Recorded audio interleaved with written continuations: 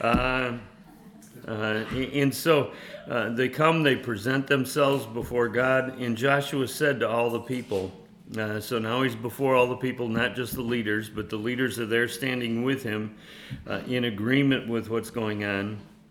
And Joshua said to them, "Thus saith the Lord God of Israel, your fathers dwelt on the other side of the flood in old time, even Terah, the father of Abraham, and the father of Nachor, and they served other gods. They served the moon goddess. They were from the Ur of the Chaldees. They were in that place. They were idol worshippers, and God reached in, spoke life to them, brought them out, separated them, and brought them to a place of separation, but a place of blessing. And isn't that what he always does? Not just with Abraham, but it certainly is a picture of you and I as we get saved. He brings us out of idol worship, separates us from those things, and delivers us into a place of blessing.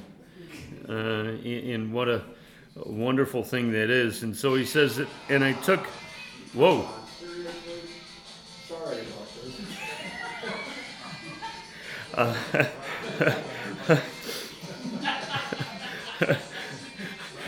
I think the prince of the power of the air just took over for a second there. I don't know.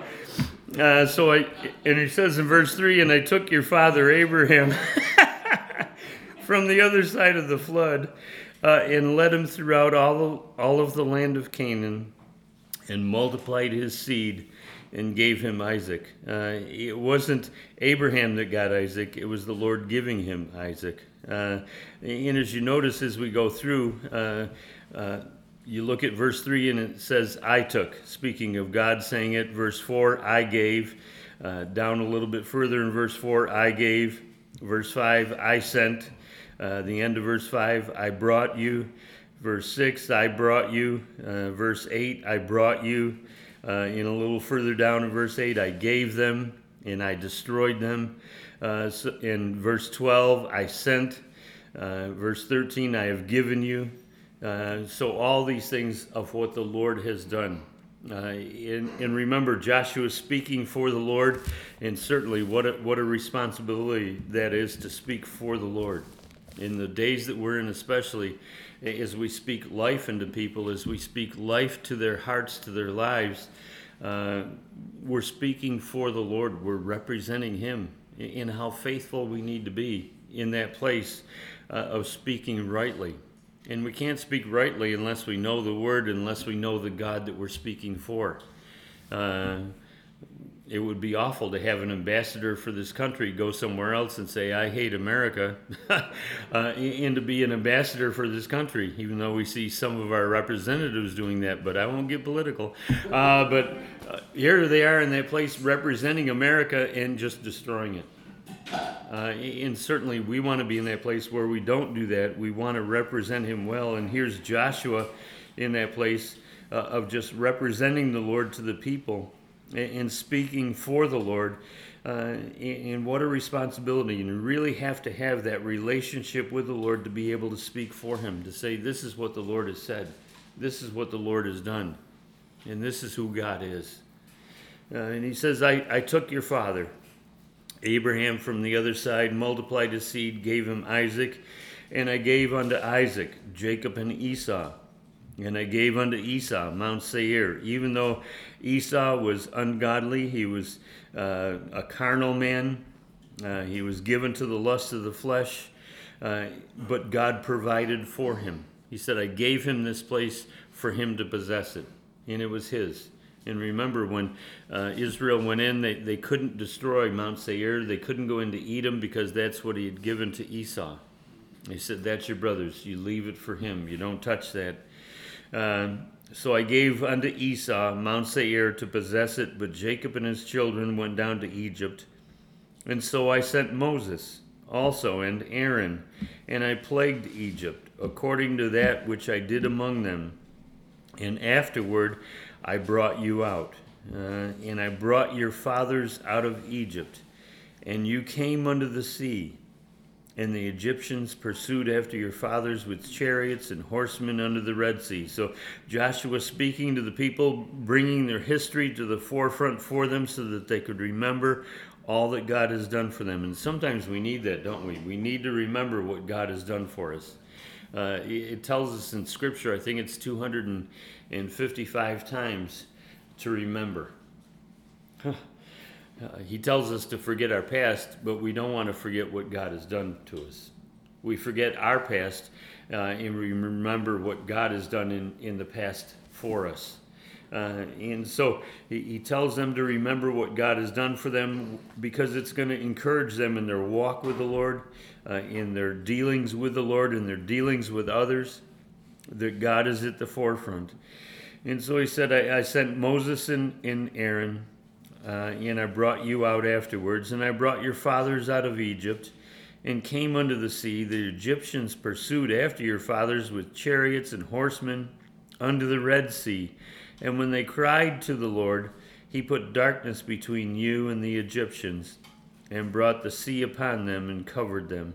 And your eyes have seen what I have done in Egypt, and ye dwelt in the wilderness a long season. 40 years. Picking up camp, moving it 4 miles, putting down camp, days, weeks, months at a time. Just all the things that God had done for them and with them and to them.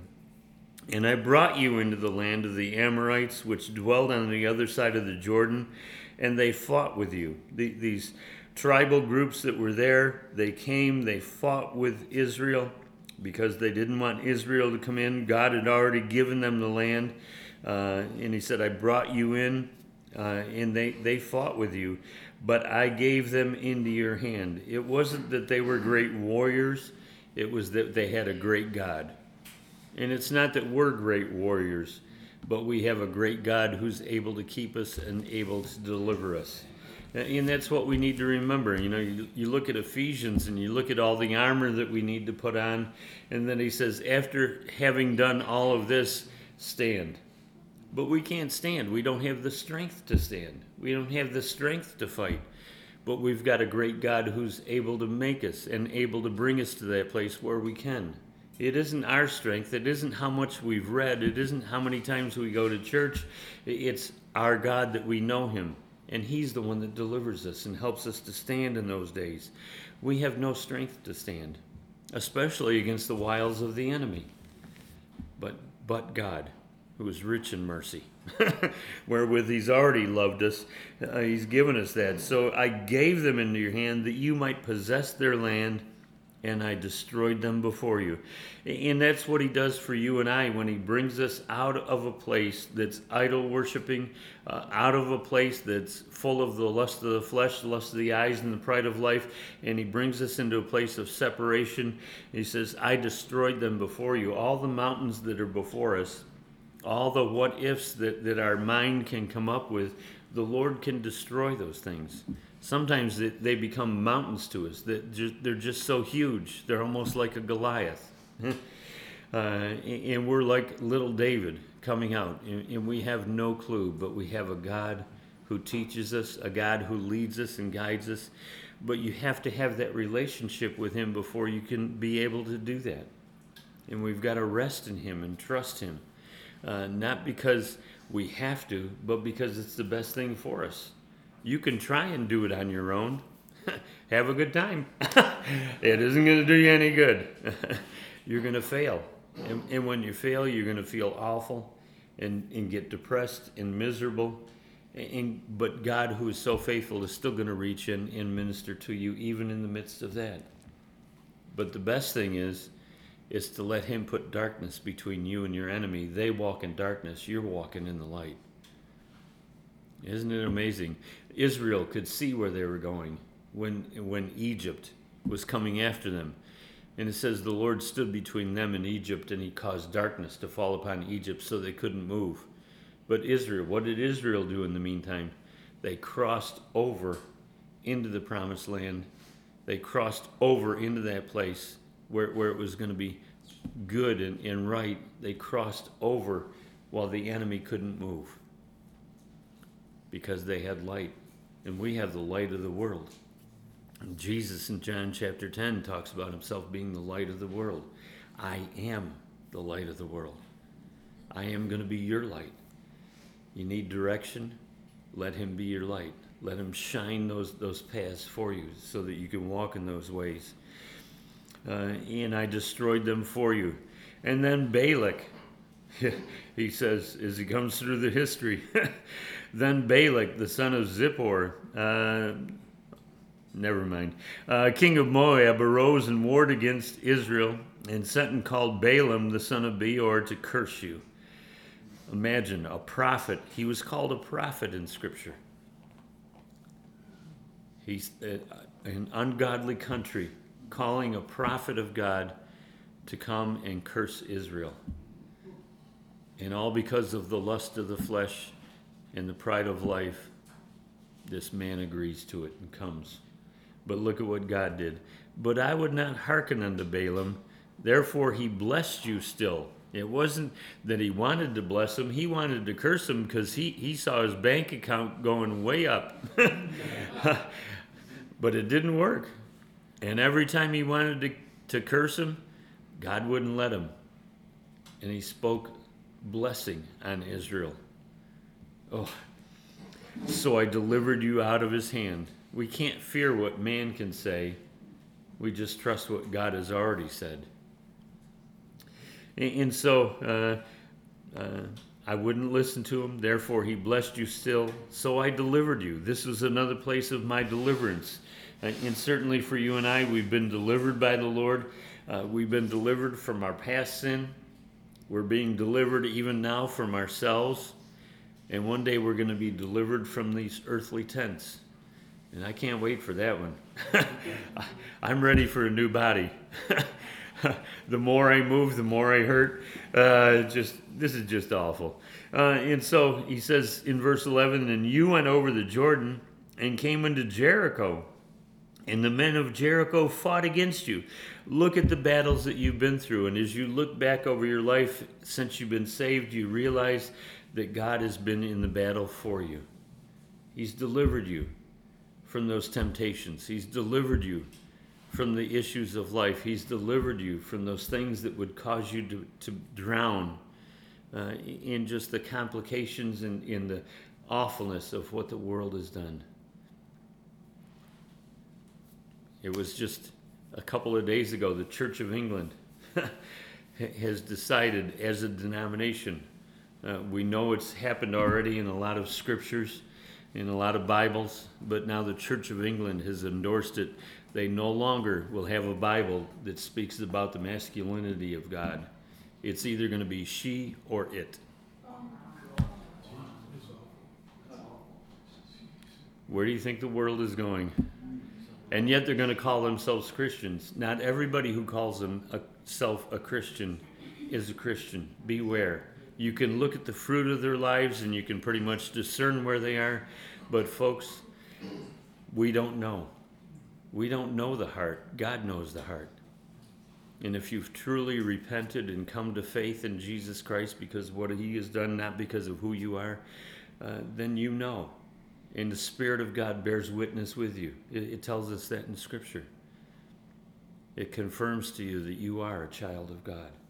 And boy, what a blessing that is, to know that we don't have to be involved with what the world is doing. Can you imagine if you had to be involved with it and to send your kids to a school? There was a case in England. It was just in Harbinger's Daily a couple weeks ago. A lady had her child, 4-year-old, in preschool. They took the kids to an LGBTQ conference without the parents knowing. She sued them. It took 5 years for the case to come to court. The child is now 9 years old. It just got to court. It hasn't even been decided yet, as far as I know, but how awful is that? But can you imagine if you and I were to endorse a system that would do that to kids? That would do that to adults? That would kill those with Down syndrome because they aren't as good as anybody else? as in some of the countries they're doing now. Just an awful thing with what the world is doing. And yet, can you imagine if we were involved in that? The guilt that would come upon us for what we've done and what we voted for, in the way that we were, in the examples that we were to those around us. My past still haunts me at times, because the enemy keeps bringing it up. Remember what you did to that girl? Yeah. Remember what you did to that guy, what you said to him? Yeah. But thank goodness I'm forgiven. Because otherwise the guilt would just kill me. Because we did awful stuff. I know you guys did. Okay, we got to go on. And so he says, and you went over the Jordan and you came to Jericho, and the men of Jericho fought against you, the Amorites, the Perizzites, the Canaanites, the Hittites, the Girgashites, the Hivites, and the Jebusites, 7 tribes. All the ites. They must have been related. And I delivered them into your hand. These 7 tribes, God delivered all of them. 7, the number of completion in Scripture, the number of perfection. So they completely took out what the enemy wanted to do in the land. And I sent the hornet before you, which drave them out before you, even the 2 kings of the Amorites, but not with a sword, nor with a bow. God says, I did it on my own. I'm going before you to lead the way and to drive out those enemies that will overtake you. If you allow me to go before you, if you don't run ahead of me and try and take over my leading, then I'll drive those things out of your life, those things that'll distract you, those things that'll hurt you. I'll take care of those. I'll let you go into battle in certain times when I know that it's needful for you, but sometimes I'm going to drive out things for you. I don't know about you, but sometimes, you look back over your past and everybody has a different testimony of the things that the Lord has taken away immediately, and some of those things that the Lord has taken a long time to get out of your life. Drinking and drugging and smoking, the Lord took right away. It's amazing. I never thought I could give those things up. And yet other things, He still left in there. My driving. And He sends me out every day. Here, you going to learn? No. So I sent the hornet before you, which drave them out from before you, even those 2 kings, but not with a sword, not with a bow, but by my might, by my spirit, saith the Lord. And I have given you a land for which you did not labor. I've given you things that you didn't even labor for. I've given you peace that you didn't labor for. I've given you joy that you didn't labor for. I've given you forgiveness of sin that you didn't labor for. My Son did it for you. Oh. And cities which you built not. And we're going to dwell in a city one day. It tells us in Scripture that new city of Jerusalem coming down out of heaven. 1,500 mile cube. Gonna be, I can't even imagine. How do you do that? I still have trouble thinking, how does that plane stay up in the sky? And He's gonna drop a whole city, 1,500 mile cube out of heaven for us. Just, whoa. In cities which you build not, and you dwell in them. You dwell in those places, in the vineyards, in the olive yards, which you planted not, now do you eat. You're the one that's now a partaker of those things. And listen to what it says. It says in Ephesians, first 3 verse 6, it says this about being a partaker, that the Gentiles should be fellow heirs. So they're talking about Jews and Gentiles being fellow heirs and of the same body, and partakers of His promise. We get to be a partaker of the promise of God, that He's going to dwell in us, that He's going to bring His Holy Spirit to us and be with us. It tells us this in Colossians chapter 1, verse 12. It says, we give thanks unto the Father, which has made us meet to be partakers of the inheritance of the saints in light. We now get to be partakers in the light of God shining in us and through us. The light of the world. In Hebrews It tells us this in chapter 3, verse 14. He said, "For we are made partakers of Christ if we behold, or if we hold the beginning of our confidence steadfast till the end." Hang on till the end. We're partakers of Christ. He's the head, we're the body. We're partakers in the promises of what God has done through Jesus Christ. Oh, how sweet is that? The world is making promises. Our government makes promises. And they so often fail because they never satisfy. There's only one place where there's contentment and satisfaction, and that's a walk with Jesus. It's the only place. So he says, you're partakers now in the things that you haven't even labored for, because I labored for you. Remember in Genesis, it talks about the Lord, and he created day 1, day 2, day 3, all the way through day 6, and then day 7, what? He rested. And then we sinned. He picked up the gauntlet again and started working. And what did Jesus say on the cross? It is finished. The work was done. The work of salvation for you and I was accomplished. And he rested because he sat down on the right hand of God the Father. When a priest sits down, it means the work is finished. That's why there's no chairs in the temple, because the priest is never finished with his sacrifices or with his offerings or with his prayers, because they're not finished. Only God can finish it for us. That's why we trust him. God, you're the author and the finisher of our faith. You're the one that brings us into it. You're the one that finishes it for us and brings us home to heaven. Oh, so we trust him, especially in the days that we're in. It's getting so bad out there. It's getting so awful. But God, who is rich in mercy, is going to bring us through it. Yea, though we walk through the valley of the shadow of death. Do you ever feel like you're in a shadow in this world and it's dying around you? Oh, and you look at some people and you just think they're already dead. You look in their eyes and there's just nothing. And you just, to me, sometimes it just makes me cringe, because you wonder what they've been seared from and into. And they're just completely empty. There's just nothing. No response, no nothing. And it's scary to see where a person will go just to satisfy the lusts of their own flesh. Just so awful. And so he says in verse 14, "Now therefore, because of all that, because of all he's given us, because of all he's provided for us, because of all he's done for us," he says, "Now therefore, stand in awe of the Lord, fear the Lord, have reverence for God." In having reverence is not just doesn't mean you go to church on Sundays and Wednesdays or Thursdays and think that that's honoring and fearing the Lord.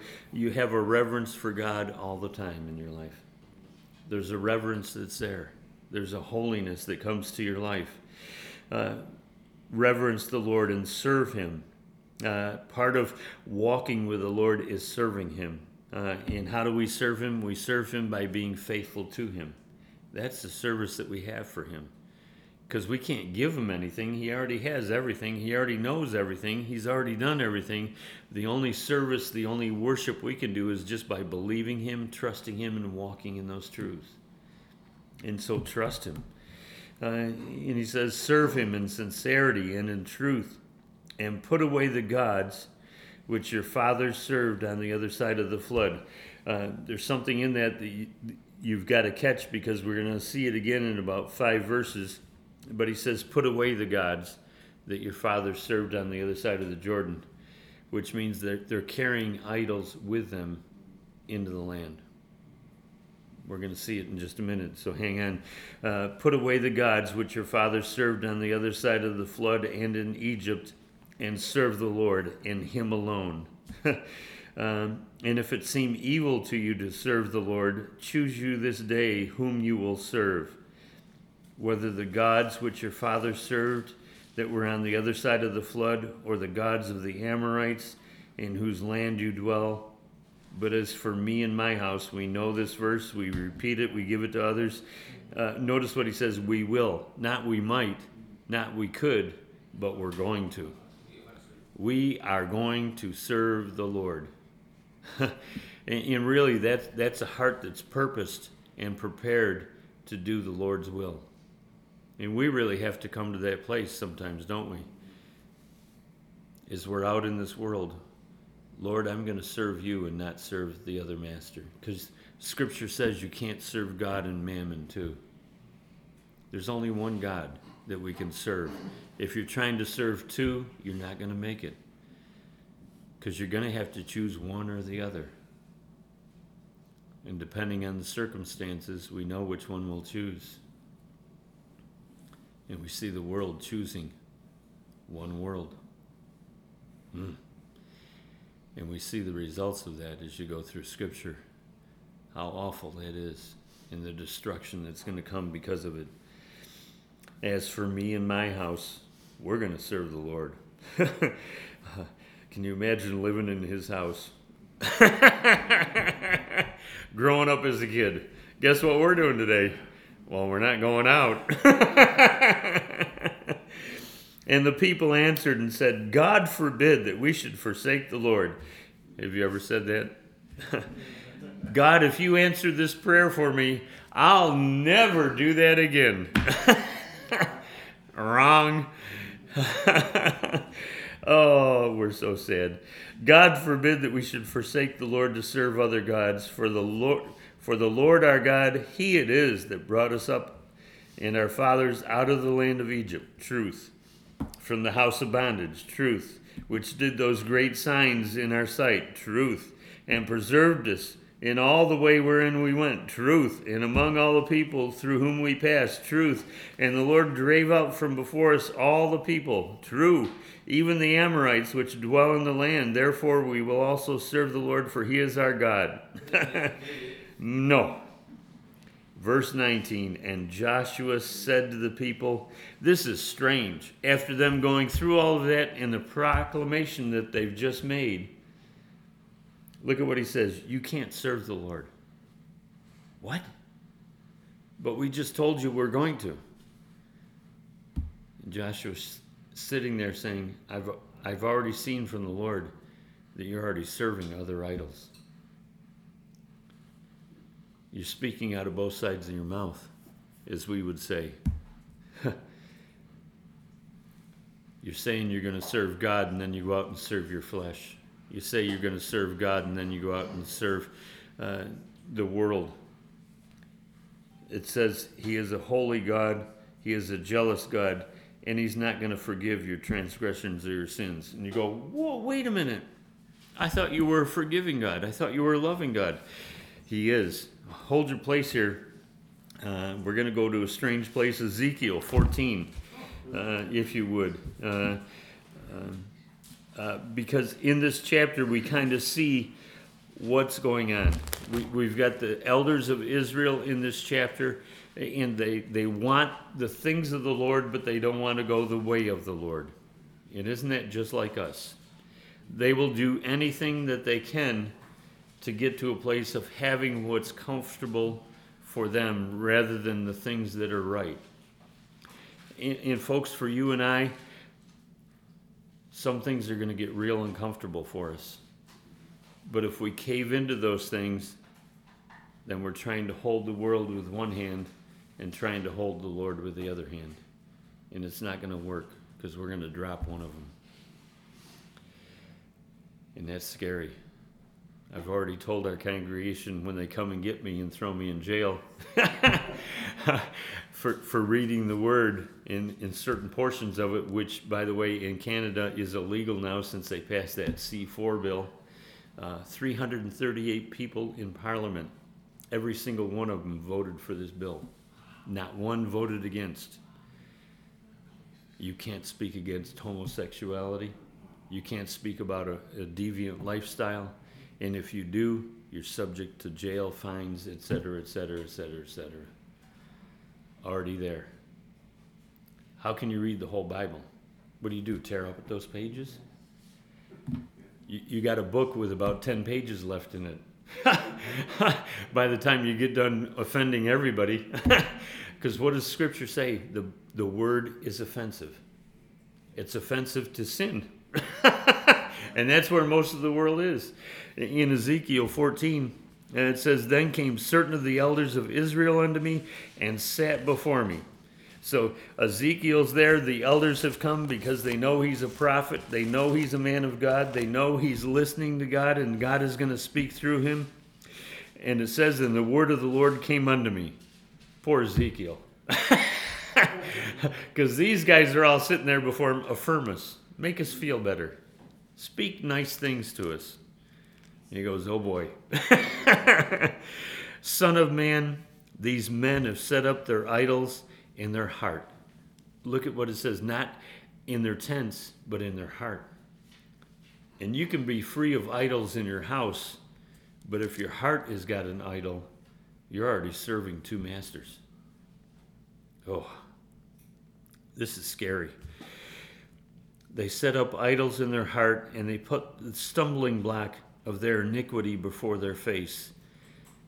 And God says, "Should I be inquired of at all by them? Should I let any of them come to me and ask me questions?" Oh, isn't that scary? Because how many times have we put idols in our heart? Even ministry can become an idol. Church going can be an idol. Reading your Bible through in a year can become an idol. Because it's something that you've done rather than something that God has done for you and through you and in you. And there's nothing wrong with Bible reading programs and getting through the Bible in a year and all of that. But the heart behind it, why are we doing it? Just so we can tell people I read through the Bible? God goes, "Big deal, I wrote it." What are you going to do with that one? Just, it doesn't matter, but it becomes an idol to us. Looky what I've done. Oh. "Therefore speak unto them." So God tells Ezekiel, speak to the elders, speak to those representatives of me in that country, speak to them and say unto them, "Thus saith the Lord God, every man of the house of Israel that sets up his idols in his heart, and putteth the stumbling block of iniquity before his face, and cometh to the prophet, I, the Lord, will answer him that cometh according to the multitude of his idols, that I may take the house of Israel in their own heart, because they are all estranged from me through their idols." Why would Joshua say, "Put away the idols," unless the people of Israel already had idols? God doesn't waste words. He doesn't say, just in case you ever get the feeling that you might set up an idol in your heart. He said, you've already done it. You're just waiting for the fulfillment of it to come to pass in your life, that you'll see that you've got this idol there. And that's why I think the Lord tells us to search our hearts, to examine ourselves, to see where we are in our walk with Him. Because it's so important, especially in these days, to have a right walk with the Lord. Because folks, you and I, as we go out into the world, are representing Jesus in every place that we are. Oh. I can do it. Kath told me the other day, because I keep talking about my driving, because it's one of the things that's in the forefront. And she goes, you probably shouldn't say that anymore, because you use it all the time. And I go, why not? She goes, because it just shows you're not really doing anything with it with the Lord. And I'm sitting there going, you're not speaking comfortably to me. But isn't that a truth? It's almost an iniquity that I'm just blowing off and saying, yeah, it's okay. It's not okay. So forgive me if I've led you the wrong place so that you're now out on the expressways yelling at people. Pastor Billy said it's okay. But back in Joshua here, Joshua says to the people, you can't serve the Lord. He already knows. And can you imagine how grieving this is for a man that's led 2 to 3 million people across the Jordan River into the promised land, divided up the land, giving them the possessions that God has given them, and realizing these people are not walking with God at all. They're already walking away from Him. Can you imagine how much that hurts? How much it grieves? It's like you with your kids. When they look at you and say, Remember only once did she do this, but one of my daughters, I have 4, pray for me, they're still daughters. They don't give up. But one of them said to me once, talk to the finger, you're not worth a hand. Oh, baby. We put her in public school for a year. That's what happened. That was the last time we used that one. She's still alive. She's still alive. She's scarred, but she's still alive. But don't we do that with God? It just we've already got an idol there, and we're blowing it off thinking it's all right. It's not really hurting anybody, but you know what? It's killing your heart, and it's killing your walk with the Lord. And the results of it are going to come out, because out of the abundance of the heart, what? The mouth speaks. Pretty soon it's going to come out. And if you talk with people long enough, you know exactly where they are. The more you let them talk, because people love to talk. They really do. You start talking, even strangers in the doctor's office, you just say one little word, and they're gone for hours. You know, you just, okay, please call me into the office and give me a shot, because it would be better than this. But they love to talk, but as soon as they start, you know right where they are. You know what they love, you know what they don't love, you know what's bothering them. You let them talk, and you hear and you listen, and you also know how to pray for them. It's sweet. We had a gal, we were going to Tennessee, and we stopped at a restaurant on the way, and the waitress came up, and at the end I asked her how we could pray for her. And she just looked at me in tears instantly. I'm moving out of my house today. And my husband and I are splitting up the 3 kids. And she was just done. Poor girl. She had to work the rest of the day, and I was sitting there making her cry. But boy, it didn't take long for it to come out. And you know what? It's sweet, but it's also a place where you know how to pray for them. You know how to pray for God to reach them and to touch them and to put people around them. Because we'll probably never see her again. But there's others there that God can send that will. And boy, that's the cries of our heart. Our hearts grieve over those folks. Can you imagine the families in Turkey and Syria? All these losses. All this devastation, nowhere to live, wintertime. Struggling, hurting, no food, no supplies. They're coming in now, but too little, too late sometimes. But God is still there. And He can still work. Lord, You've got to move in their midst. Please, Lord, touch their hearts and save them so that they have a hope outside of this world. Oh. And so Joshua, just seeing that, says to them, you can't serve the Lord. He's a jealous God. And if you forsake the Lord, in verse 20, and serve strange gods, so now the warnings come, then He will turn and do you hurt. It isn't that He's going to do you hurt, you're just going to suffer the consequences of your sin. And He will turn and do you hurt and consume you, and after that He hath done you good.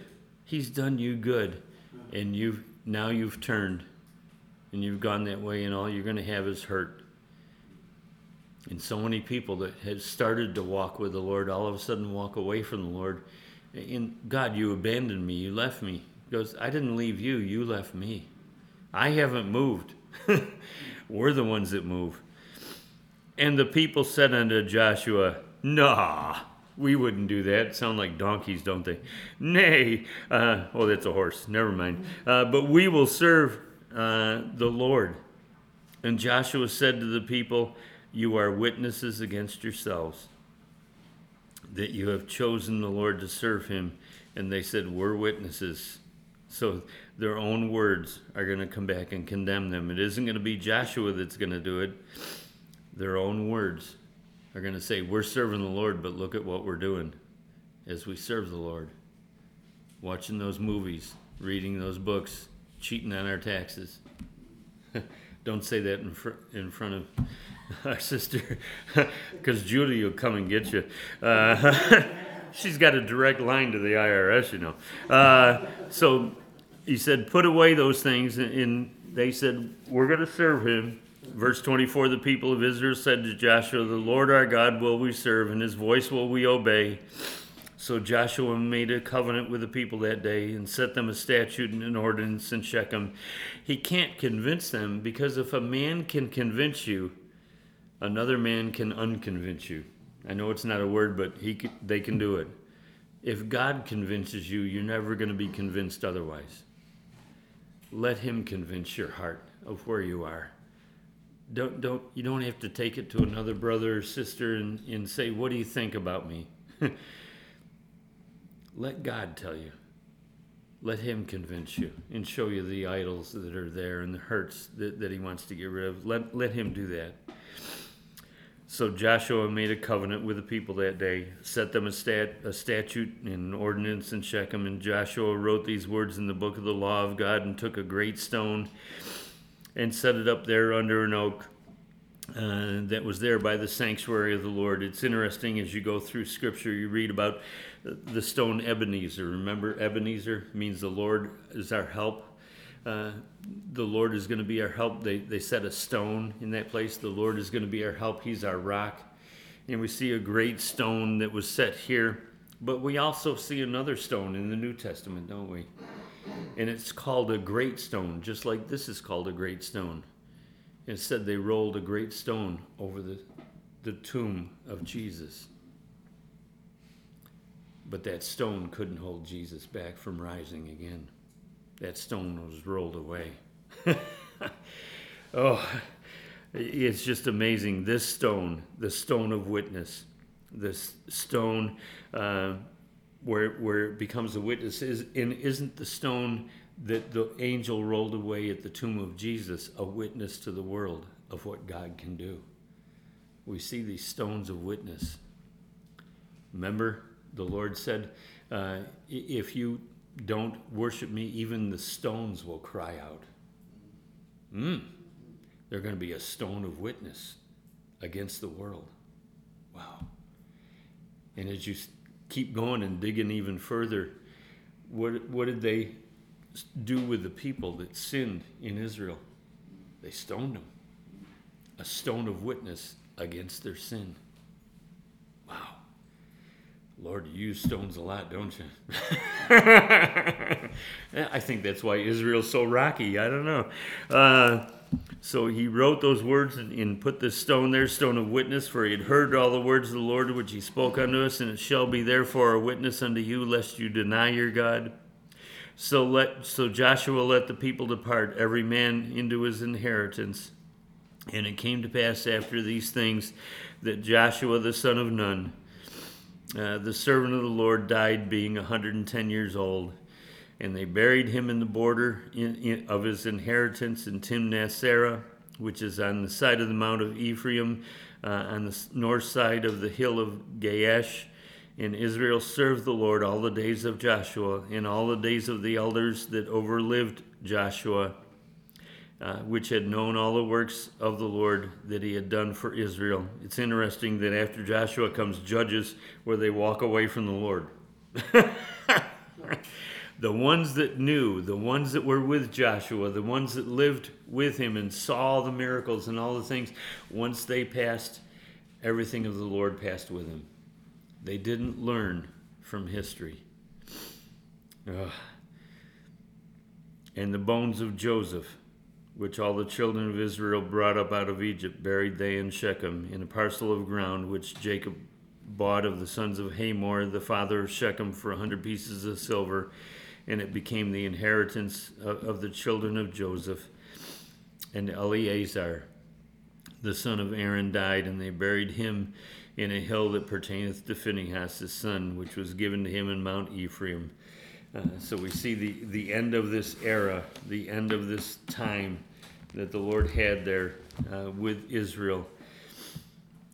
And it's wonderful to read through this and to see it, but boy, you look and see how quickly we walk away from the things of the Lord, how quickly we can depart.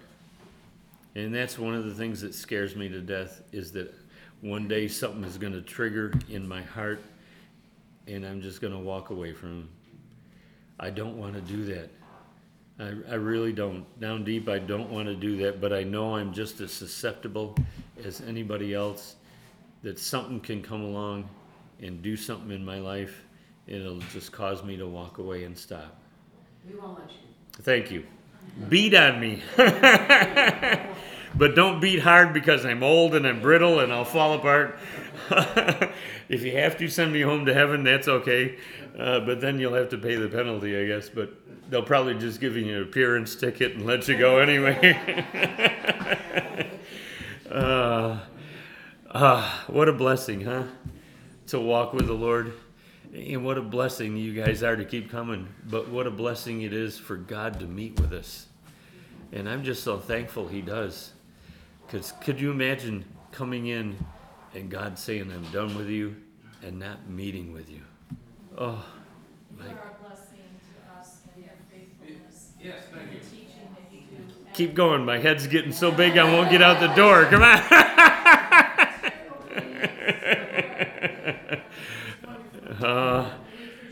God is good. Father, I just thank you so much. You're such a wonder to us, Lord. We can't imagine a God who loves us so much that would come and die for us. Greater love has no man than this, than he would lay down his life for his friends. And he says, I no longer call you servants, but I call you friends. Oh, Lord. We haven't been much of a friend to you, much of a servant to you. And yet you put us on display for the whole world to look at, because you love us and you're proud. And Father, it just amazes us. All we want to do, Lord, is to be faithful servants to you, so that you can one day look at us and say, well done, thou good and faithful servant. Enter into the joy of the Lord. And Father, we want to hear those words. So help us, Lord, by your Spirit. Fill us afresh. If there's idols in our hearts, Lord, please show us, so that those things can be removed. We don't want to put anything between you and us. We want that causeway to be free from obstruction, from detour. We want to be free just to worship you. And you've told us whom the Son sets free is free indeed. So Lord, help us. If there's anything there, please show us, that we might remove it, and that we might repent of those things and come to you with a right heart, with a right motive, and going in the right direction. And thank you, Lord, that you lead the way. Just so grateful, Lord, for the salvation you've given us. We just rejoice in it. We love you, Lord. We thank you, and we just ask that you just be with us now as we go from here, and bless our day. Minister through us, Lord, as we represent you to the world, that they could see Jesus, and it's not us, but you, Lord. We just ask it in Jesus' name. Amen.